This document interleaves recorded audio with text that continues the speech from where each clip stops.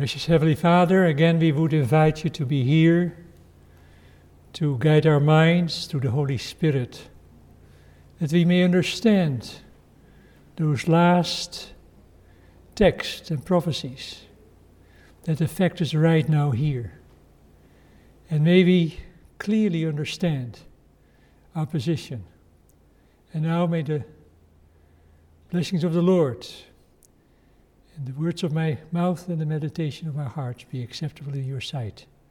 O Lord, our Savior and Redeemer. Amen. Amen.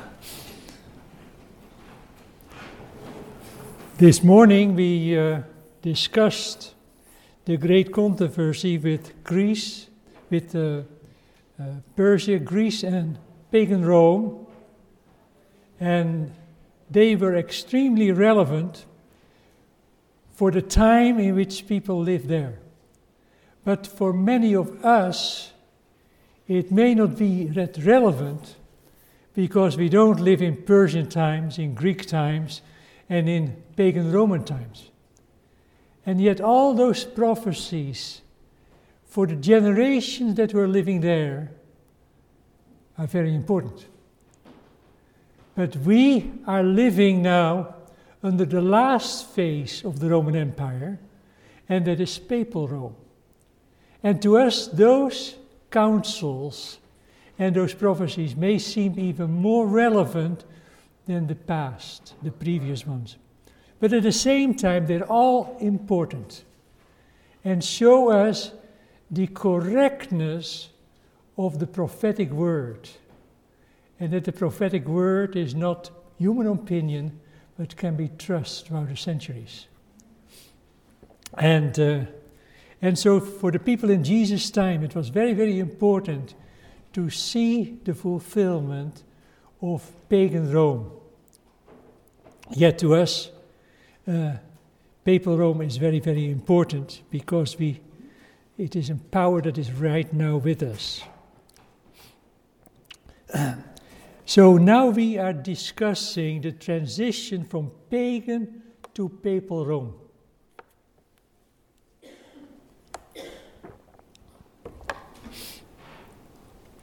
The prophecy here is of Daniel 11:30. And that is very important because many people are confused what takes place here. It says, therefore the ships of Chittim shall come against him, therefore he shall be grieved and return, and have indignation against the holy covenant. So shall he do, he shall even return and have intelligence with them that forsake the holy covenant. So let us now try to unpack this important prophecy. Fulfillment, for the ships of Chittim shall come against him. Him is again the power of the king of the north. You see, pagan, papal. But then it says here, therefore he shall be grieved. Now against whom is this attack directed? The Spirit of Prophecy has given here a very important insight to us on this section. And it has been really an anchor to us in the explanation of the next 15 verses. Spirit of Prophecy commented, the prophecy of the 11th chapter of Daniel has nearly reached its complete fulfillment. In the 30th verse, a power is spoken of that shall be grieved and return and have indignation against the Holy Covenant. That is the 13th volume of the manuscript releases, page 394. Here the prophecy introduces a new phase of Rome, namely Papal Rome. And that's very interesting here. And in fact, if you read the manuscript release there, she continues to quote a number of verses to verse 36, all dealing with Papal Rome. And so therefore we are very clear that is here we have now the new and final phase of the King of the North. In this emblem of the papacy, that is still very, very important, there are two keys. And if you climb on the St. Peter, which many of our people that went on our tour did, they climbed to the top of the St. Peter, you look down and you see this mosaic in colorful flowers. And the first key is the papacy claims the ruler of the church, the spiritual ruler, and the second one is the ruler of the secular dimension. So here the papacy clearly states it is the power in the world that has dominion over the spiritual realm as well as the secular realm. Of course, this finishes, for those who study history, with 1798, when General Berthier on Capitoline Hill by the former Forum proclaimed the termination of the secular power of the papacy. So there is only one key now that is relevant. Nevertheless, papacy still claims, even if it is not loud, it still claims to have also the dominance of the secular power. And so here now we are introduced by the conflict of the barbarian kingdoms with Papal Rome. The fulfillment of this prophecy in verse 30 says, as a result of the attacks of the ships of Chittim against the kings of the north, Papal Rome, he shall be grieved and return. Now at that time, if you study history, then you see that Rome desperately tried to defeat the Vandals who ruled the Mediterranean Sea. For about 40 years they were in control over this. Genseric, the leader of the Vandals, they sailed in the spring and let the ships go where the wind directed them. And many times they went to Italy, they got on shore and attacked the city of Rome, plundered the city of Rome. And so, I mean, that was, to the Vandals, that was providence. And the Vandals considered the Catholics as heretics. Yet the Catholics considered the Vandals as heretics. And so this went back and forth, back and forth. And in my trip to North Africa, especially there in Tunisia, I went there to a large archaeological dig for many, many acres. And there in that dig, there was the only remnant in this world of the Vandals. A little chapel. And it was called the Vandal Chapel. This is the only evidence that we have of one of these three horns being picked up. Very interesting. And so, Rome's desperate effort to defeat the Vandals who ruled the Mediterranean Sea, as well as the invasions by other barbarian nations, utterly failed. Thus, Rome saw its provinces ravaged, and its internal city looted by other barbarian kingdoms, such as the Goths, the Huns, and the Heruli, representing the first 4 trumpet scourges. Revelation 8. The first trumpets. God is using those trumpets to punish an apostate Christianity. Very interesting how this all works together. These enemies of the papacy were the kingdoms who had adopted the Arian form of Christianity that the Catholics considered heresy. And there is the fight and the plundering, and many sections of the city of Rome were destroyed by the Vandals. then what is the Papal Rome's indignation against the Holy Covenant? Papal Rome's indignation against the Holy Covenant was revealed in its efforts to suppress the Holy Scriptures, the Book of the Covenant, and its persecution of Bible believers. See, that is the indignation against the Holy Covenant. In time, by adopting pagan teachings into the Christian faith, the Roman Catholic Church became the dominant religion in the Roman Empire. Thus it obtains intelligence with them that forsake the Holy Covenant, through which it acquires military support against the enemies. And the enemies were the true Christians. It's interesting here, a number of years ago, that appears in one of the newspapers, a study in which the Vatican admits that the Bible was considered by them once a banned book. They have a whole index of banned books, and the Bible was one of them. Now, they still wouldn't like to openly reveal this, but that was true. And so the conflict between the barbarian and Arian kingdoms and the papacy here, and here you see a major part of Rome in fire. From this text onward, and that is then a new phase of the king of the north begins. The papacy is upset because of the barbarian invasions by heretics. What text was that? 30. The papacy made desperate effort, that are the chips of Shittim. That is the naval battles. And every battle the Roman Empire lost with great consternation.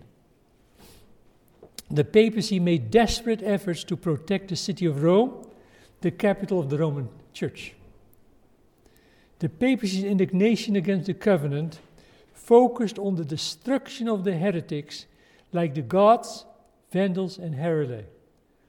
And finally, of course, the Goths, the Vandals, and the Heruli were eradicated by the papacy. Those are the three horns that were plucked up. Then, at the same time, Rome corrupts God's church. Verse 31. And the arm shall stand on his part, and they shall pollute the sanctuary of strength, and shall take away the daily sacrifice, and they shall place the abomination that makes desolate. Now, first we will look at the arms, and then how to pollute it. What is the pollution of the sanctuary of strength? And then the daily sacrifice is taken away, and the abomination of desolation is being set up. The papacy begins now to attack God's people through two major rulers, Clovis, the king of the Franks, and Justinian, the emperor of the Roman Empire. The fulfillment.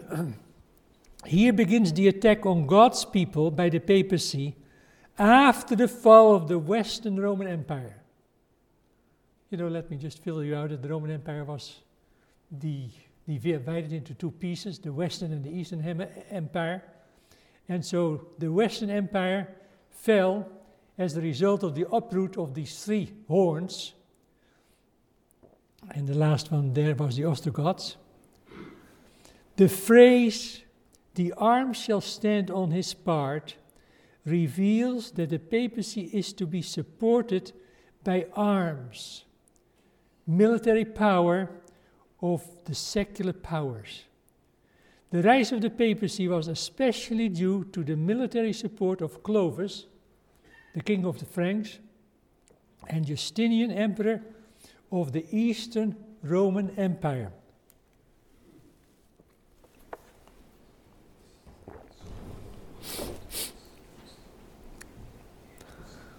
Here you see Clovis, the 10 kingdoms Remember the 10 kingdoms, Romans fell into 10 kingdoms. And the first kingdom that accepted the leadership of the Roman Catholic Church was the Franks, under the leadership of Clovis, the king of the French. He was a tremendous fighter, pagan, and how did he become a Christian? He admired the beauty of one of the Catholic princes, Clotilde. She's now a saint in the Catholic Church. And so he dated her, he got married to her, and then he had a war to fight. And the war was against the Alemanni, the Germans. And before that he was very successful, but then he seemed to be on the losing end. Confusion among his forces. And here, I took this picture in the Versailles, the hall of the battles. Beautiful if you see all those things there. And so here, he lifts his hand to heaven, and he cries out,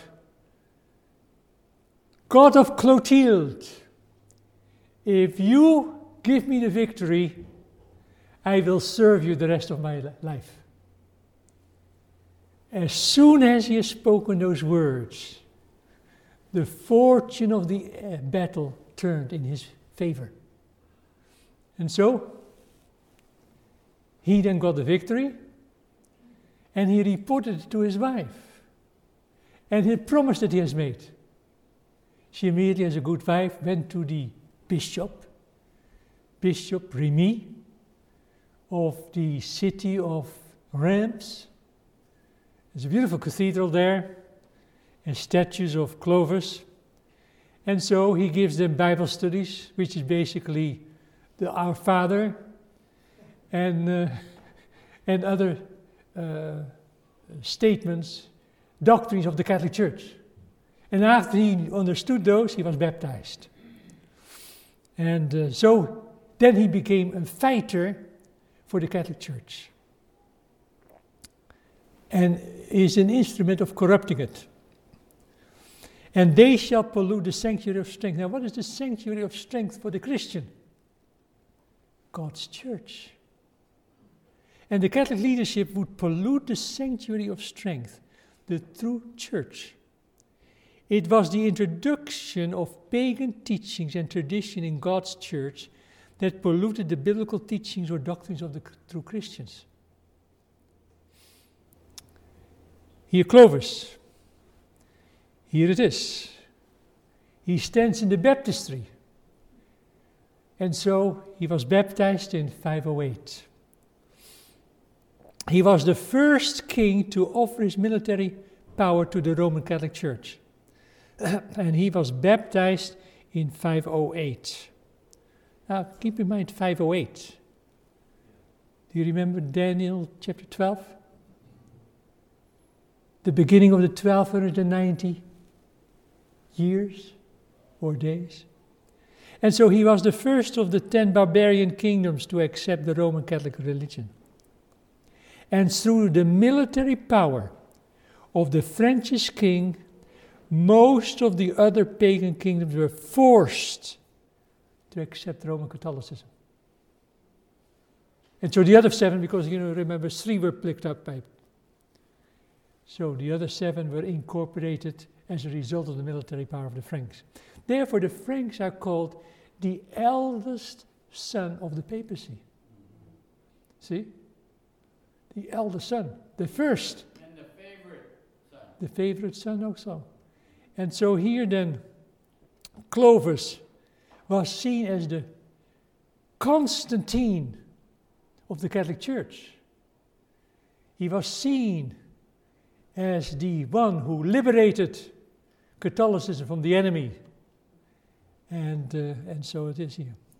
Then the second contribution here of this text is Justinian. And again, if you go to Ravenna, in Ravenna you find the last remains of the Ostrogoths. Beautiful there. Every year I see this here in our tours. And Justinian's revision, he made a revision of the Roman law code, and he incorporated in this new law code in 533 a letter making the Pope the head of all the churches in the Roman Empire. See?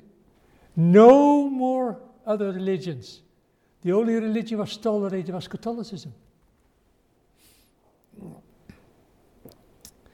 Justinian's contribution: Christians who remained faithful were persecuted by the secular Catholic powers, obedient to the leadership of the of the clergy. And now here the setting up of the abomination of desolation, which happened in 508. The Catholic rulers within the Roman Empire would be instrumental in taking away the daily, whatever it is, because sacrifice or whatever you add to it, it's in italics in your Bible, and so there is not anything, and replacing it with the abomination of desolation in 508. So you find a transition here in 508 that is very important for the setting up of the abomination of desolation. There is one view that says the daily is paganism, and so the Catholic powers replaced the daily abomination and substituted that with the abomination of desolation. Other ones see the daily as Christ's high priestly ministry, and so the Catholic powers, took away the daily ministration of Jesus Christ and substituted it with the abomination of desolation. The view of the daily abomination of paganism is so that this view is based on the understanding that in Daniel there were two abominations that affected God's people. One of pagan Rome and one of papal Rome. And it was the Catholic political powers that replaced the pagan idolatry by the papal idolatry. Here you see then this picture. If you find then the gods, the idols smashed into pieces, and in its place the cross is being established. Then the view of the daily ministry of Christ. This view contains the daily in the context of the heavenly sanctuary ministry of Christ. This represents the idea that the Catholic powers took away the understanding of Christ's mediatorial ministry in the heavenly sanctuary and put in its place the idolatrous sacrifice of the Mass, the papal abomination. But no matter what view you admire, in paganism, the pagan ministration to the gods was taken away, and by the Christians, the ministration of Christ was taken away. And in both instances, it was the abomination of desolation, the Catholic teachings, that were put into substitute. So in 508, and the setting up of the abomination of desolation, what do we see here? A prominent study, and this is my doctoral student, Jean Zagowski from Brazil. He wrote a whole dissertation on this event, and it is worth it. You can get it from the Adventist Theological Society. A prominent study by Jean Zagowski on the church-state relationship within the Roman Empire shows Clovis' involvement, how the papal abomination replaced the daily pagan abomination in 508. Before this date, many years before, emperors were in control of church and state. So emperors determined what was going to happen in the church or in the state. But with Clovis, a church and state function as equal partners now. Catholicism, the clergy, and the secular powers on one level. The church gave the decision to the state, and the state executed them, which is a tremendous promotion. And this is also the foundation of the Holy Roman Empire of Charlemagne, which was neither Roman anymore or holy. Very unholy. Here is the book. The role of the status of the Catholic Church in the church-state relationships within the Roman Empire from 300 to 800. So only if you take a long-distance view, because many times in our church we have taken only looking at 508. No, if you take a long view, then you see the movement in church-state relationship very, very clear. And so therefore 508 is in the beginning of the 1290 years that ended in 1798. So in 508, the situation was established in law, making the papacy also involved in secular matters. 1290 years after that, 1798, General Belisarius abolished the secular power of the papacy. You see how beautiful it is, all this? Yes. The view of the daily ministry of Christ, and many have held of this. There is only one problem, is that there is no information showing that in 508 anything took place regarding the Mass. It was already fully established since the end of the 4th century. So what we see there in 508 is a very shift in the church-state relationships that gave Roman Catholicism the power, the secular power that it needed. So then the next verse, in verse 32 and 33, you find then the papal persecution during the Dark Ages. And here it is, the text. And such as do wickedly against the covenant shall corrupt by flattery, but the people that know their God, so this is a different group of people, shall be strong, do exploits, and they that understand among the people shall instruct many.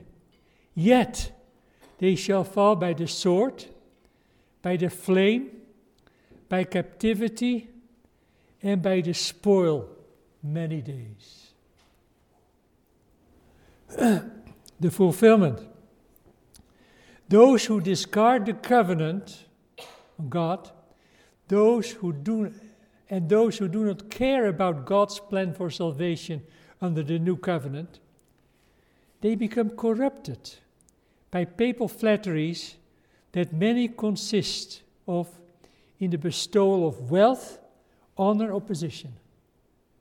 So if you're a powerful ruler and you choose for the Catholic Church, you get a special laurels, special triumphs, wealth, honor, and position. And in such a way that during the height of the Middle Ages, if you are a king and you wanted to be sure of your kingdom and the support of the Catholics, you had to go to Rome. And when you go to Rome, you pay a lot, and then you are specially receiving a bestowal of your position and wealth and honor. And if you don't have the approval of the Pope, you don't get the approval of the millions of Catholic followers. And your duration of rulership will be of short term. Again, papal persecution. Yet not everyone will fall for the papal flatteries. Those who know their God shall teach the gospel to many. This work results in time of great tribulation for God's people. That would be fourfold. Through the sword or murder, by the flame or burned at the stake, by captivity or imprisonment, and by the spoil or confiscation of property.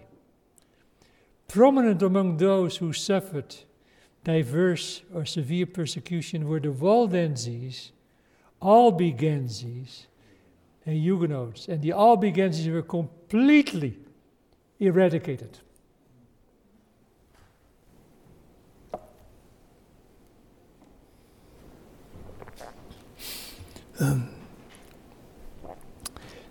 The many must likely be referred to the prophetic time period of persecution, which is the 1260 years of papal persecution.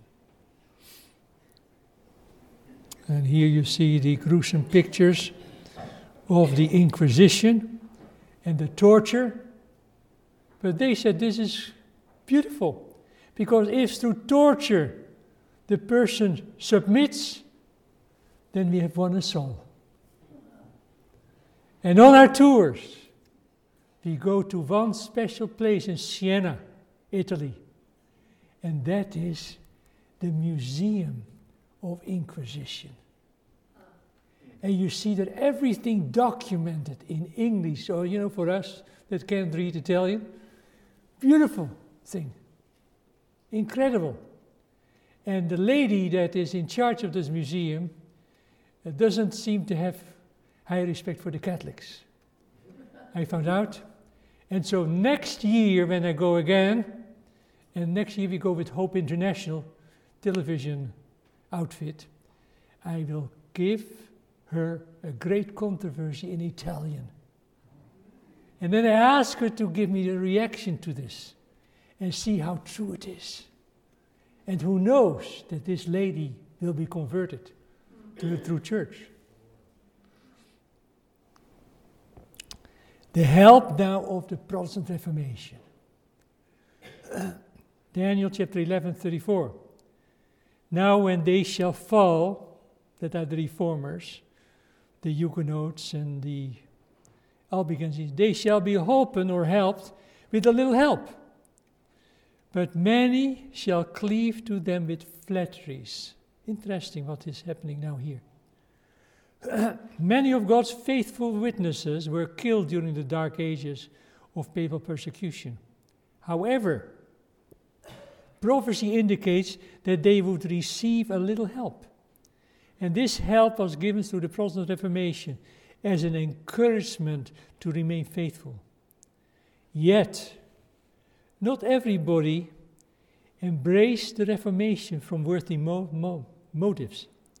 In areas where the Reformation became popular, some became Protestants through flattery. It is good for us. And there you see, burning on the stake, under the heading of the cross. Then we go further in history, and now we get from history on, from Reformation on, and beyond. That is the post-Reformation time. Prophecy of Daniel 11:35. And some of those understanding shall fall. So the persecution goes on. To try them, and to purge and to make them white even to the time of the end, because it is yet for a time appointed. So the persecution goes on till 1798. Catholic Counter-Reformation. Yes, this text describes the period following the papal Counter-Reformation and after the Council of Trent. Remember, in the Council of Trent, the Jesuit order was established. Many of God's faithful witnesses who understood, shared the gospel would fall. They would be tried by papal persecutions, follow the Reformation, and the subsequent devastating wars of religion. Millions of people perished.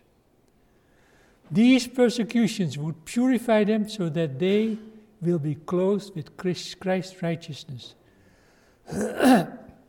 This period of intermittent persecution would continue, according to the text, for a time appointed, till the time of the end, which was 1798, which began at the end of the 1260 years in 1788, when the secular power of the papacy was abolished by the edict of the French Republic. Again here the Inquisition. And you have there also a museum dealing with the Inquisition there in France. Then there are some texts that deal with the character of the papacy. How does the papacy behave?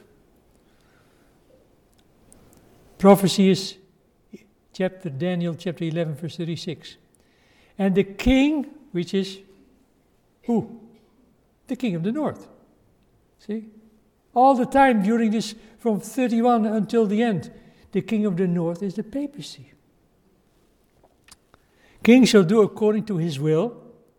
He shall exalt himself, magnify himself above every god, and shall speak marvelous things against the God of gods, and shall prosper till the indignation be accomplished, for that is determined shall be done.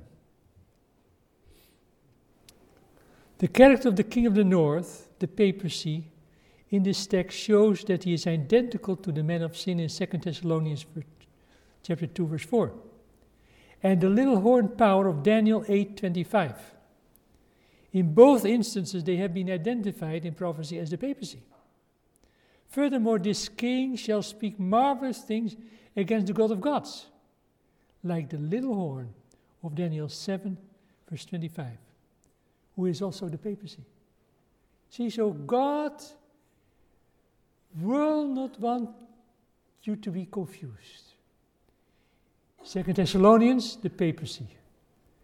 Daniel 7, the papacy. Daniel 8, the papacy. But every time in a different symbolism. And now in chapter 11, not anymore symbolic. In clear letters, the king of the north. Here are the characteristics, is the papacy. Isn't God marvelous that God gives us all this information so that God's people in the end of time don't need to be confused? You see? Anybody who sees this and don't make a stand for Christ is not mentally good.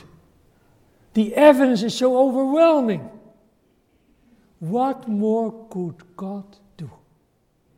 And therefore those prophecies should be used in Bible studies. All these blasphemous actions the king of the north performs with success, till God's wrath or indignation shall be accomplished at the end of the 1260 years, with a deadly wound in 1798, ending the secular power of the papacy. Beautiful. Then again, a text that clearly shows that the papacy departed from the teachings of the New Testament apostles. Daniel 11:37. Neither shall he, the king of the north, the papacy, regard the God of his fathers, nor the desire of women, nor regard any god, for he shall magnify himself above all. The papacy departed from the New Testament apostles. The papacy departed from the beliefs and practices of the New Testament apostles, and supplanted its teachings with pagan traditions. It no longer follows the God of his fathers. The New Testament, the apostles, in addition, it did not regard the desire of woman. This is reflected in the teaching that requires clergy to be celibate. This teaching is called in the Bible a doctrine of devils. 1 Timothy 4, verse 1 to 3. And many other teachings instituted by the papacy show that he does not regard any god, but will magnify himself above all.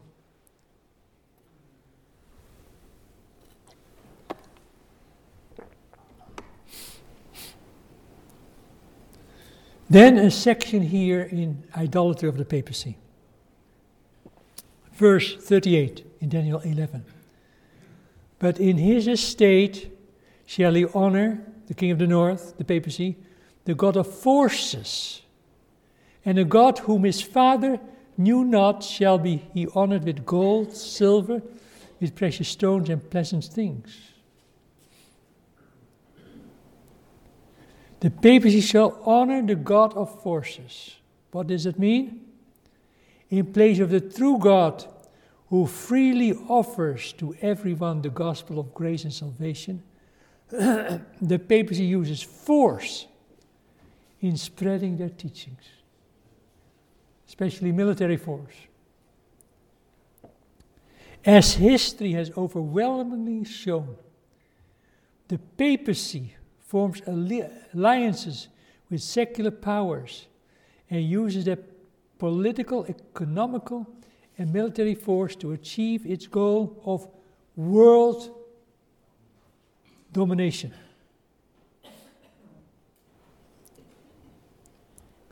The papacy honors a God whom his fathers knew not. Shall he honor with gold, silver, and with precious stones and pleasant things?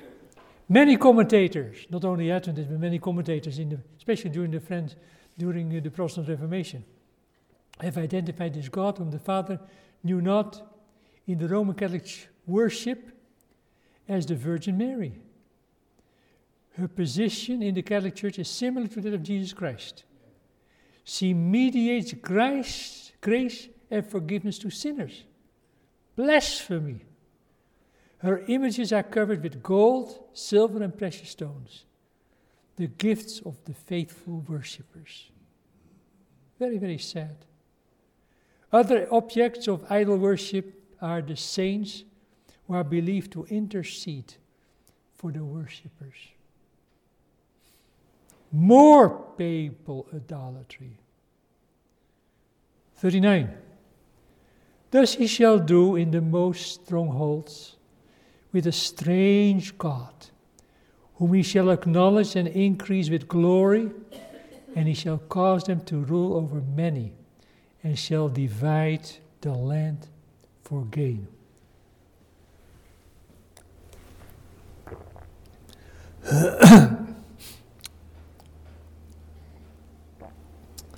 The strange God is again a reference to Mary as an intercessory mediator. The papacy has elevated the humanity of Mary to the level of deity, which is pure idolatry. She has become an indispensable support in daily living for those who believe in her role of salvation. As a result, her reputation has increased with glory as a source to obtain eternal life. Isn't it tremendous idolatry? Mary has been honored as a patron saint.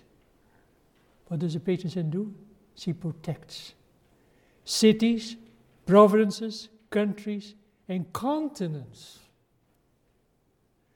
Various vocations or professions claim her as patron saint.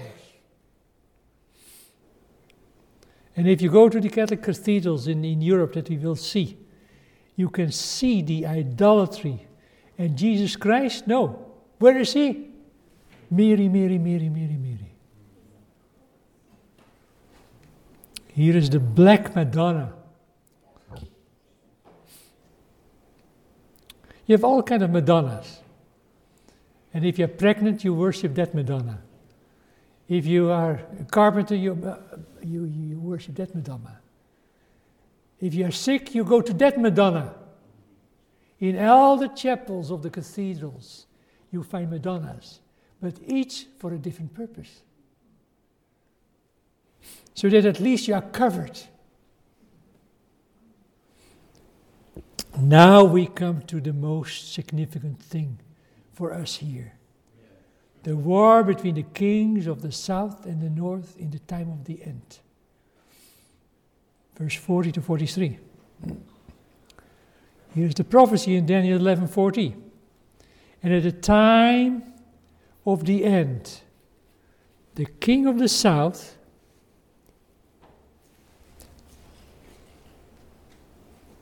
shall push at him, the king of the north, And the king of the north shall come against him, king of the south, like a whirlwind, with chariots and horses, with many ships, and he shall enter into the countries, and shall overflow to pass it over.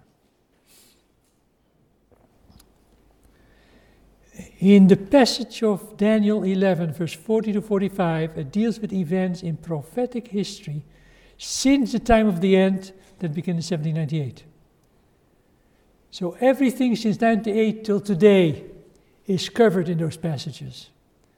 The king of the north is still Papal Rome. At the time of the end, the king of the south attacks the king of the north. Now we have had lots of speculation.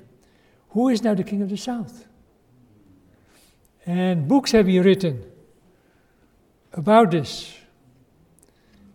That brings utter confusion among us. But you know, it is not that difficult if you understand how to interpret Scripture. It is all a matter of interpretation of Scripture. And if you have a false assumptions, you will never get out of it. Here is the cross-centered interpretation of prophecy, or the Christ-centered, in Daniel 9. And what does Daniel 9 reveals? Which is very important in the understanding of all prophecy in the time of the end. And those who don't understand Daniel 9 will be utterly confused. And so Daniel 9 is one of the key foundation stones of Adventism. And even the 2300 days you can never understand without Daniel 9. Here it is, 70 weeks are determined upon thy people. Here are the 490 weeks or 490 days or years. 7 weeks, 62 weeks, and 1 week. The period goes from 457 BC to 34 AD. And here in the end, the stoning of Stephen. Now, what did that accomplish? Israel's probation is ended. The transition of God's covenant people from literal Israel to spiritual Israel. If you don't understand this, you're constantly looking to the Holy Land, which is not the Holy Land at all. Constantly to the Middle East and whatever, and come up with all kind of speculations. So remember, at the end of this period, see, 70 weeks are determined upon God's people. To do what? To finish transgression, to put an end to sin. You see, this is a period of repentance. And if literal Israel would have accepted it, then everything would be all right. But what did they do? They crucified Christ. And through the crucifixion, they couldn't stand any more testimony about Jesus Christ. And so Stephen died. He was stoned. And from that time on, literal Israel has lost its prophetic function. And yet many Christians still believe in that. Very, very sad. And even some Adventists. No, friends. Literal Israel is out of the picture. It is now spiritual Israel. And if that transition takes place, what will it do to all other symbols in the Old and New Testament? Here it is, a cross-centered view of prophecy. In the Old Testament, the prophetic concepts in the Old Testament are literal geographical meaning. So, God's people, what is it? Literal Israel.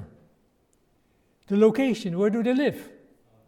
Palestine. It's so-called the glorious land. Remember this morning that we saw how Rome entered into the glorious land and took away and made Israel a Roman province? You know, remember that we did this? Enemies, the kin, the relatives. Edom, Moab, and Ammon. Well, who are they? The offspring of who? Abraham. Esau. Yeah, all Abraham, but Esau,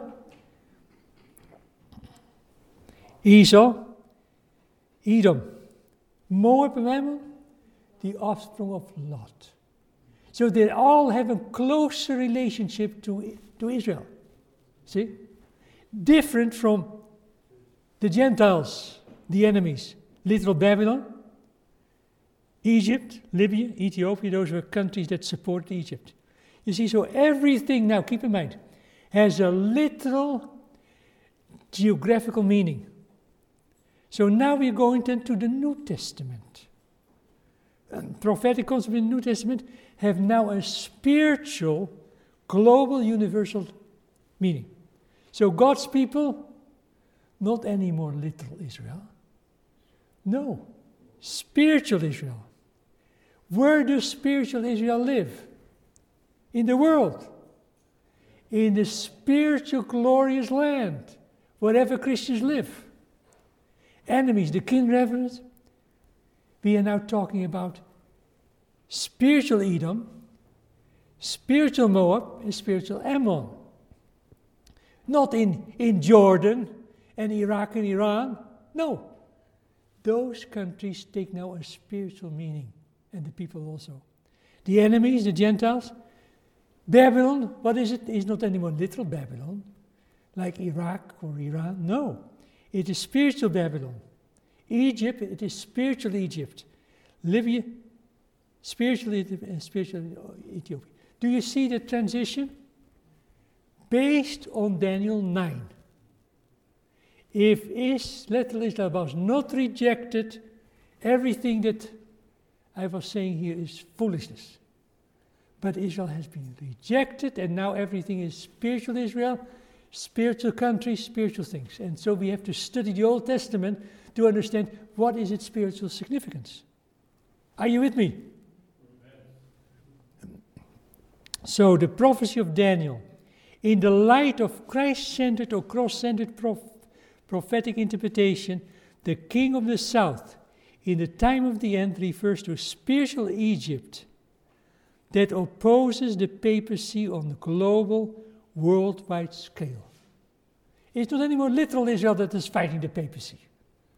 No, it's spiritual Israel. And so, now we get the prophecy, and you have to understand also, I can do this another time, but the prophecy of Daniel 8:14, and it has to do with France. In the context of events in 1798. And where did they take place? France. And the French Revolution, the power that was to arise against the Bible, according to historicist and Ellen White, Great Controversy 265 and 266, was a form of atheism similar to that of ancient Egypt on the Pharaoh. Who is this fair God that will prevent me? That's what the Pharaoh said. The same like the French Revolution. And I have been doing quite a bit of research in the Bibliothèque Nationale de France in Paris, and there you find the tremendous opposition.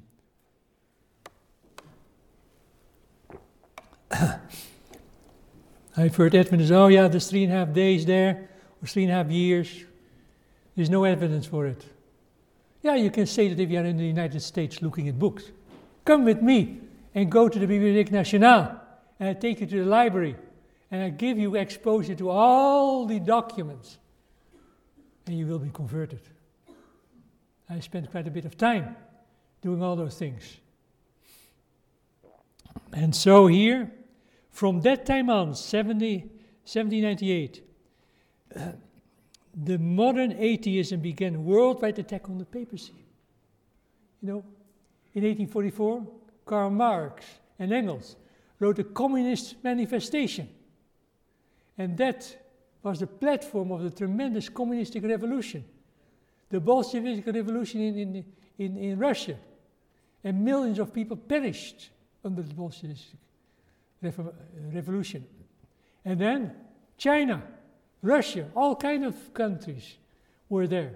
And it was not until the 1980s, under Reagan and Pope John Paul, that things were starting to turn. See? Next, the king of the north launches an offensive against the king of the south. And we are now in that phase that the king of the north, the papacy, launches an offense against the rest of Christianity, against the Protestant church, and whatever. The king of the north enters the glorious land, and many countries, or whatever it says also, many people shall escape.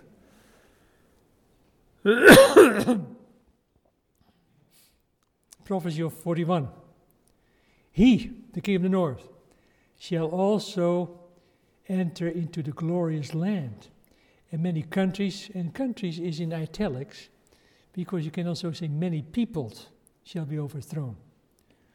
Both these shall escape out of his hand, even Edom, Moab, and the chief children of Ammon. See?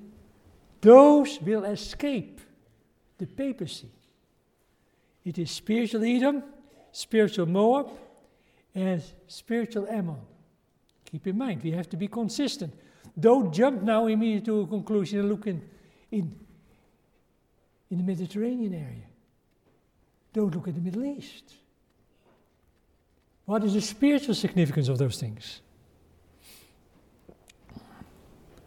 Here is a reconciliation between Roman Catholicism and the Orthodox Church. Here we deal with an invasion of a revived papacy into the glorious land. The glorious land is where God's people live throughout the world. And of course, the glorious land is not the papacy. He enters into it. What else can it be than spiritual Israel, where spiritual Israel lived? And spiritual Israel outside of Catholicism is the other Christianity, Protestantism. See? The Protestantism is there. And what does the Catholic Church now do? Oh yes. She is being very actively involved. The papacy will invade the Protestant world through the ecumenical movement. Don't look specifically to the Middle East and all the wars that are going on and the massacres. No. Look at what the papacy is doing to win friends and influence people. See? The ecumenical movement used to be a Protestant movement.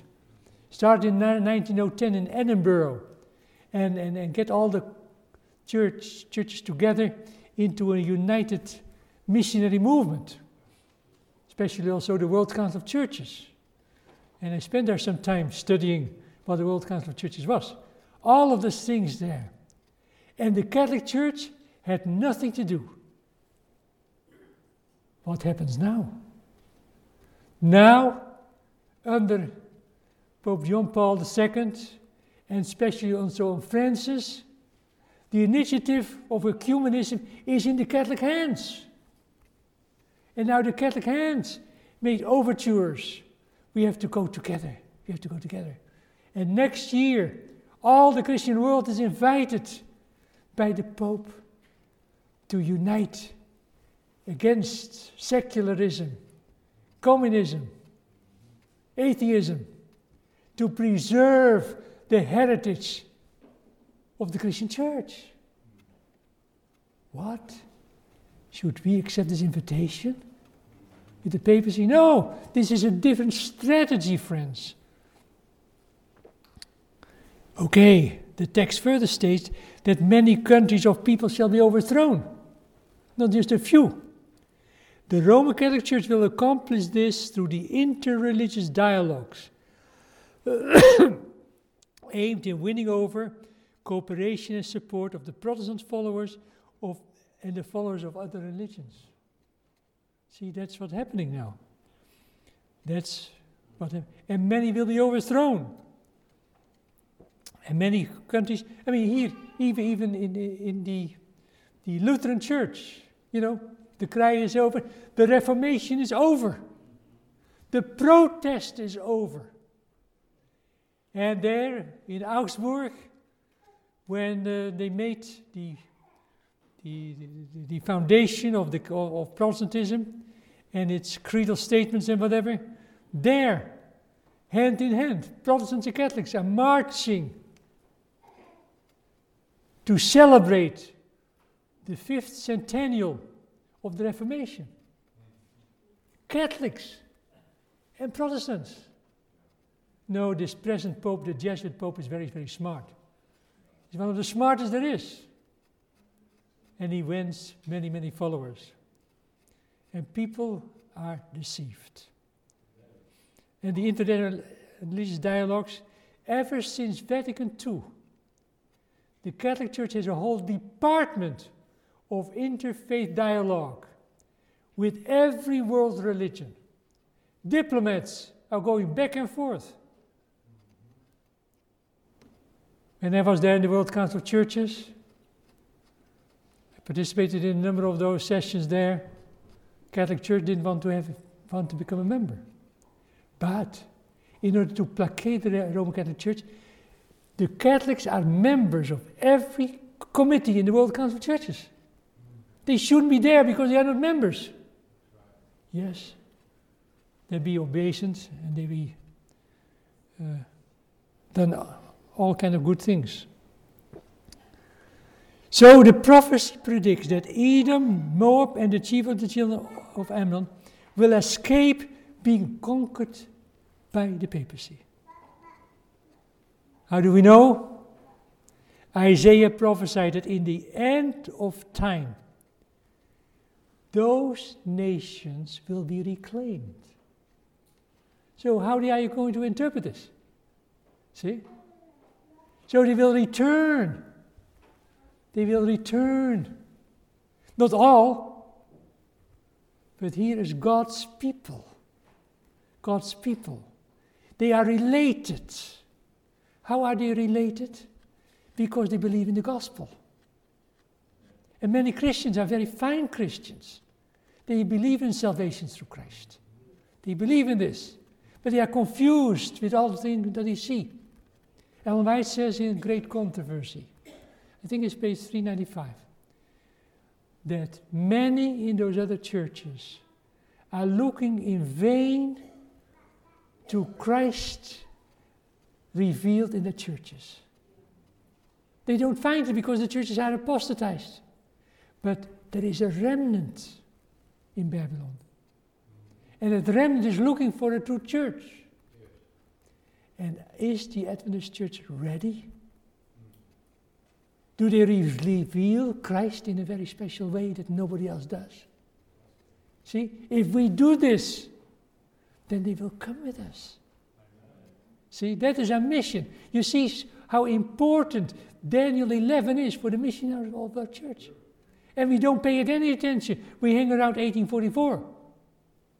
But this is at the last days.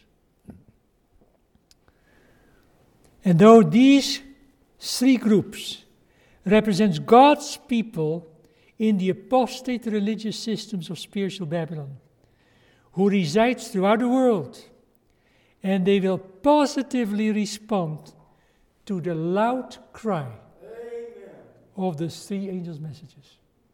Here it is. Are we sharing the loud cry? See? You can get through 28 fundamental beliefs, and the loud cry is not mentioned there. So you have to develop your own study on that. Okay. The king of the north decisively conquers Egypt and its allies Libya and Ethiopia. See? Daniel 42 and 43. Here you find the text.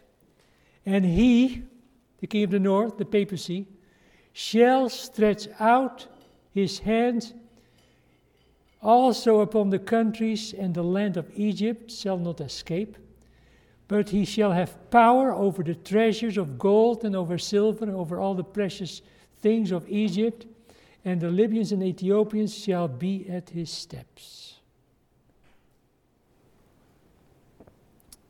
Now, the papacy will attack that which is left of the atheistic powers in spiritual Egypt. There is still something left.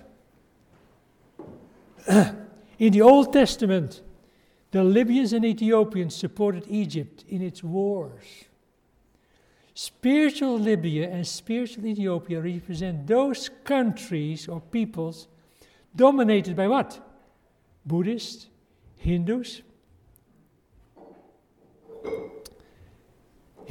Muslims, and other non-Christians who have supported the communistic bloc nations against Christian nations. When these powers see the success of the papacy, they will give it their support. Here it is. Clearly shows the missionary strategy of the papacy and our response to this. See how important Daniel chapter 11 is. Can you see it?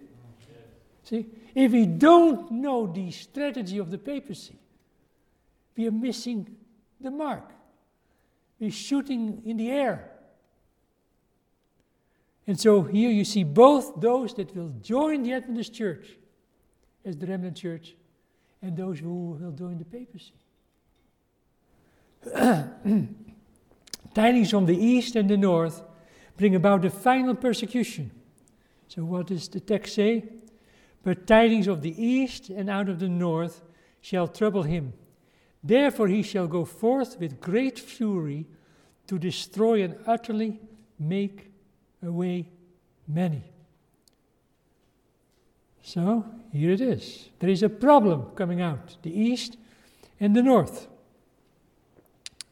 Despite the success of a revived papacy and its worldwide victory over the king of the south and its allies, there remains an obstacle to the worldwide dominion of the king of the north, that caused by tidings of the east and of the north. Now think about it.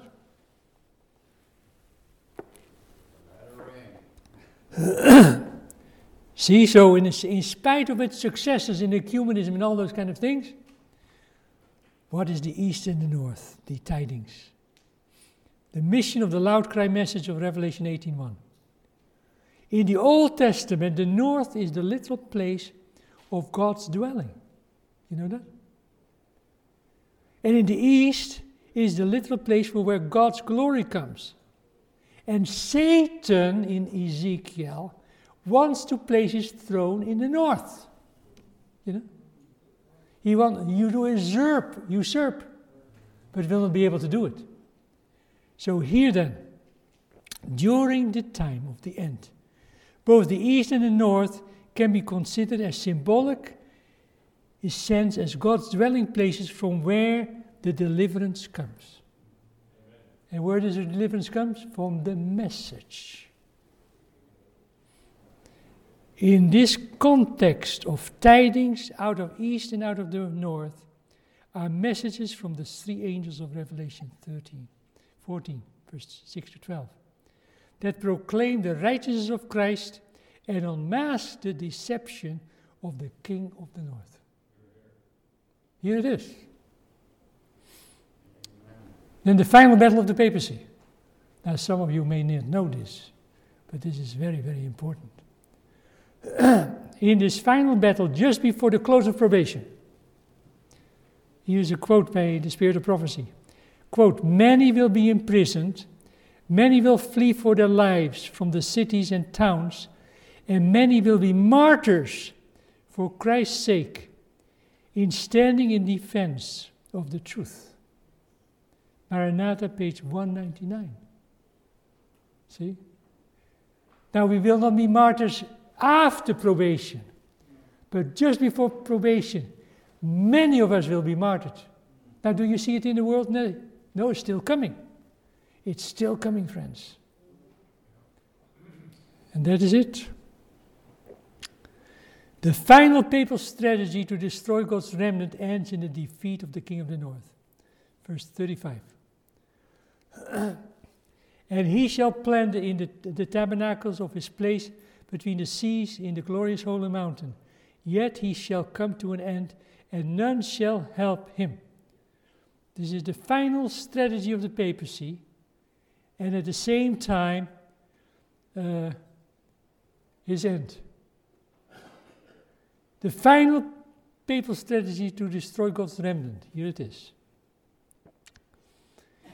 And the correct translation of that text is in the New English Translation. See what it says here. He will pitch his royal tents between the seas towards the holy mountain. The seas, what is it? Groups of people.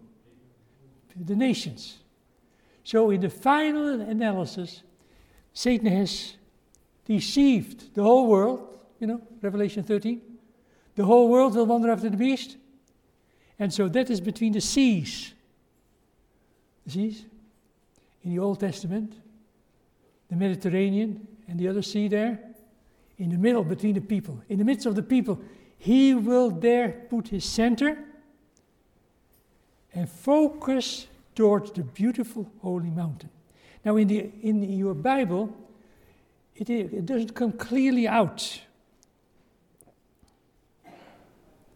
See here, in your Bible, most translations it says, he shall place the tabernacle of his palace between the seas in the glorious holy mountain.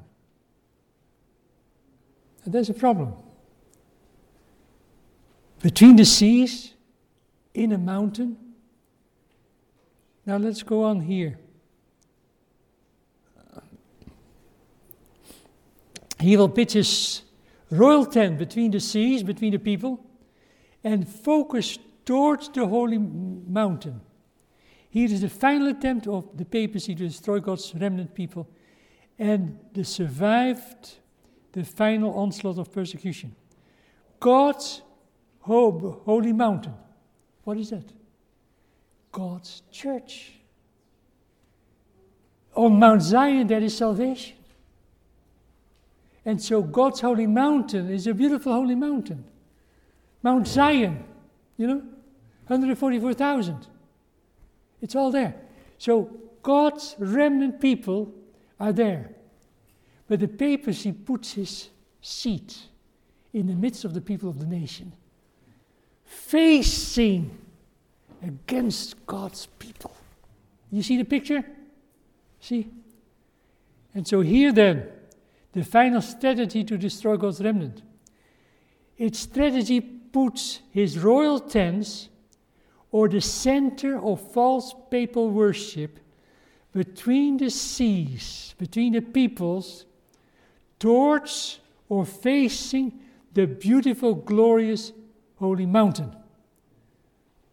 The papacy will place its apostate worship in the midst of the peoples of the world, leading him towards the beautiful, glorious holy mountain, God's remnant church, in the final global attack to destroy him.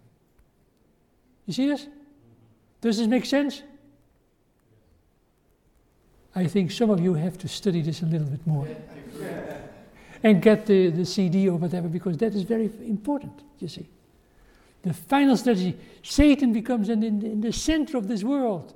The whole world will follow the beast. But what about the holy, beautiful mountain? That is not the papacy. That's God's people. God's people, spiritual Israel, live in the glorious holy land. But the glorious holy mountain is the center of it all. And so many people in spiritual Israel will not make it. See? Because Satan will invade the glorious holy mountain. See? Glorious holy land. But in the mountain he has no access. In the mountain there is salvation. On Mount Zion, you see? Revelation 14. And the message that brings him there is the three angels' messages. Now some of us said, oh yeah, some of the other churches are keeping the Sabbath. That's fine. But will not save them.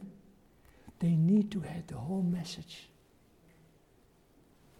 And then, the glorious holy mountain, the place to escape in the glorious holy mountain, in the glorious holy land. The glorious holy mountain is located in the spiritual glorious land.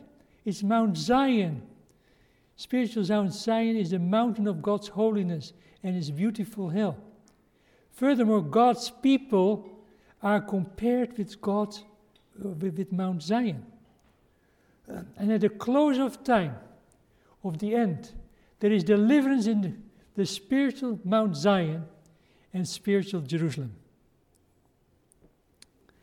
It is the last message of mercy that will be proclaimed from spiritual Mount Zion by God's remnant people, the Seventh-day Adventist Church. Here it is, friends. This is the very, very last moment. And people can see this church when it shines in the arms of God's righteous by faith. See? That is the latter rain. And if you are a part of the latter rain, it's tragic. But it is the latter rain that will be given to Adventists who have gotten the victory over sin. Gotten the victory with Christ Jesus. Now, all those things are only possible through Jesus Christ. You know, if you say, oh yeah, how am I going to do it? Turn to Jesus. Don't turn to me. I only share you a message. But it is at the close of time. In the final offensive of the King of the North, the papacy will come to its end with no one to help. Even if they now all their books, all their Bibles and whatever. No. Can you not think that we are very, very privileged? And God will have us make a decision. And maybe there are here some who have never made a decision. Unless you make the decision, friends, to follow Christ all the way, it's not going to help you. See? It's all the way, not half, not 90. You know, some people are presently 90%. It's tragic. Make the decision now. Very, very important, friends. And so the Lord, if you love the Lord, then you follow Him all the way. Do you really follow all the Lord? See, that is the question. And so here the summary of the visions. Daniel 2, 7, 8 and 11. Babylon, the head of gold, the lion with eagle wings. It doesn't speak in Daniel 8, neither in Daniel 11.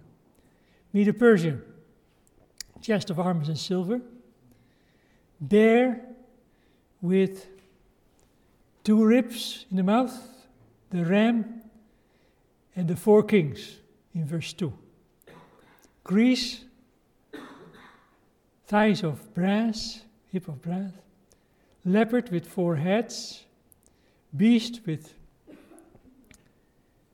notable horns, 4 horns. And the king of the north and the king of the south.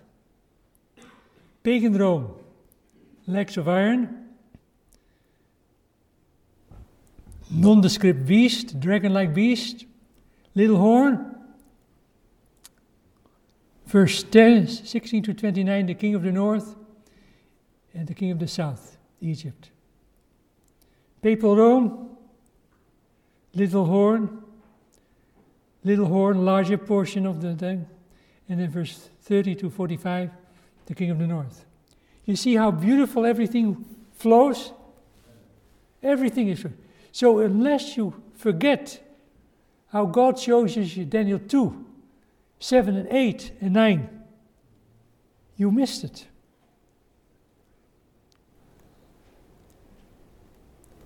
Okay. So the conclusion now of this morning and this afternoon. This study has used the historicist method of interpretation of apocalyptic prophecy of Daniel 11. Unless you have a historicist and historical view, you miss it. It follows the Christocentric, cross-centric interpretation in which kingdoms, country and places before the cross are interpreted as having literal meaning, and after the cross having spiritual and global meaning. If you forget that, you go into the quagmire of speculation. This approach is based on an understanding that the 70-week prophecy of Daniel 9 reveals that at the end of literal Israel in Palestine was replaced as God's covenant people by spiritual Israel located worldwide. The transition from literal to spiritual Israel has profound effect on the interpretation of prophecy, whose fulfillment takes place in the Christian era after the cross. Names such as kings of the north, kings of the south, glorious land, glorious holy mountain, Edom, Moab, Ammon, Egypt, Libya, and Ethiopia must be interpreted in a new covenant spiritual sense. Failure to do this, or an inconsistent use of this principle of prophetic interpretation, has led to confusion in the understanding of Daniel 11. To arrive at the proper meaning of the text, both the study of the text and historical events need to be taken into consideration in every detail of the text. If one aspect of the text does not fit proper explanation of the whole, one needs to look for another interpretation until all elements of the text fit. See, so every detail needs to be fixed.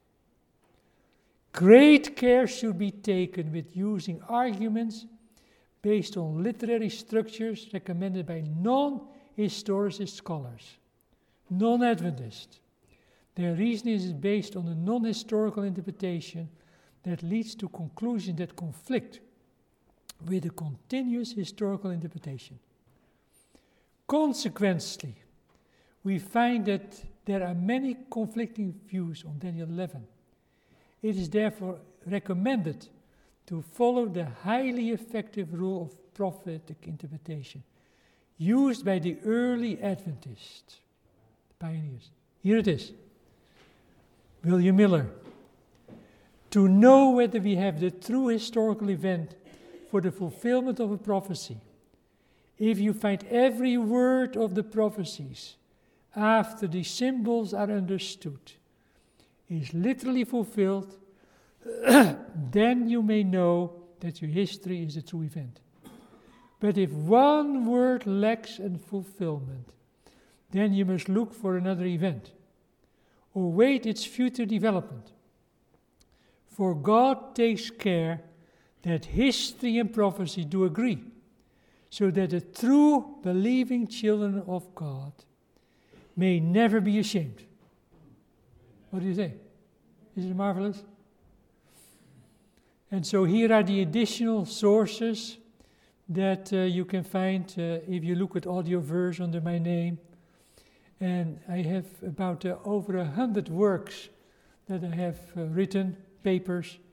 And if you do the bottom part, you can get to my site at Andrews University, and you can download all those 100 papers. But I would say to do one by one.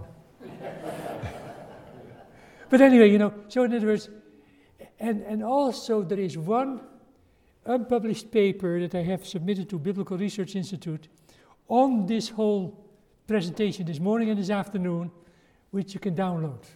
It's all available. So if you want to do this, you're welcome. And so may God help you, and I hope that this presentation, this Bible study, will stimulate you to do some further study. And here in the book of Daniel 11, you have 44 little studies of prophecy. Isn't it marvelous? And so if we share this with the world, it is difficult to reject all those things. Better to jump on the bandwagon of the remnant church, because that church will continue. And may God help you And may I see the hands of who want to study this further on your own. Okay, praise the Lord. And this will help you in the study and in the sharing of the three angels' messages immensely. So may God help you. Let us pray.